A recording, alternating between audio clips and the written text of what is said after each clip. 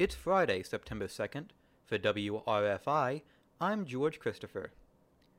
There are currently 3 cases of monkeypox reported in Tompkins County.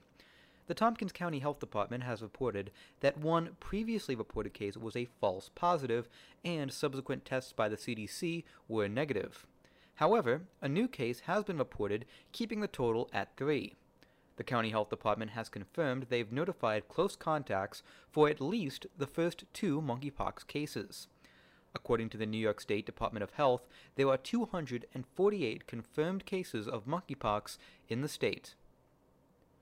The city of Ithaca will once again compete for a $10 million award from New York State's Downtown Revitalization Initiative. The competitive grant opportunity helps winning communities develop vibrant, walkable downtown centers that support redevelopment, business and job creation, and economic and housing diversity. According to the Ithaca Voice, the city has made numerous proposals over the years, including proposals to expand the Ithaca Commons, create safe injection sites, and develop free Wi-Fi on the Ithaca Commons. An outreach event was held with Acting Mayor Laura Lewis, as well as members of the Downtown Ithaca Alliance and the Unbroken Promise Initiative. Some ideas for this year have included improvements to West State Street, a new bus depot, and a community kitchen project, to name a few. A new law in New York that banned the sale of whipped cream chargers to anyone under the age of 21 has caused confusion, with grocers reportedly asking for ID before selling cans of whipped cream.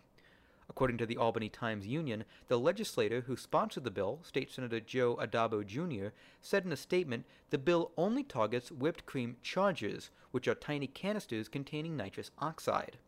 These canisters are known as whippets, after a brand name, are also sold separately, and have been used by young people to get high.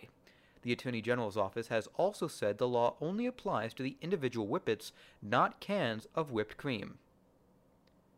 A high of 82 today, with patchy fog in the morning before the sun comes out this afternoon.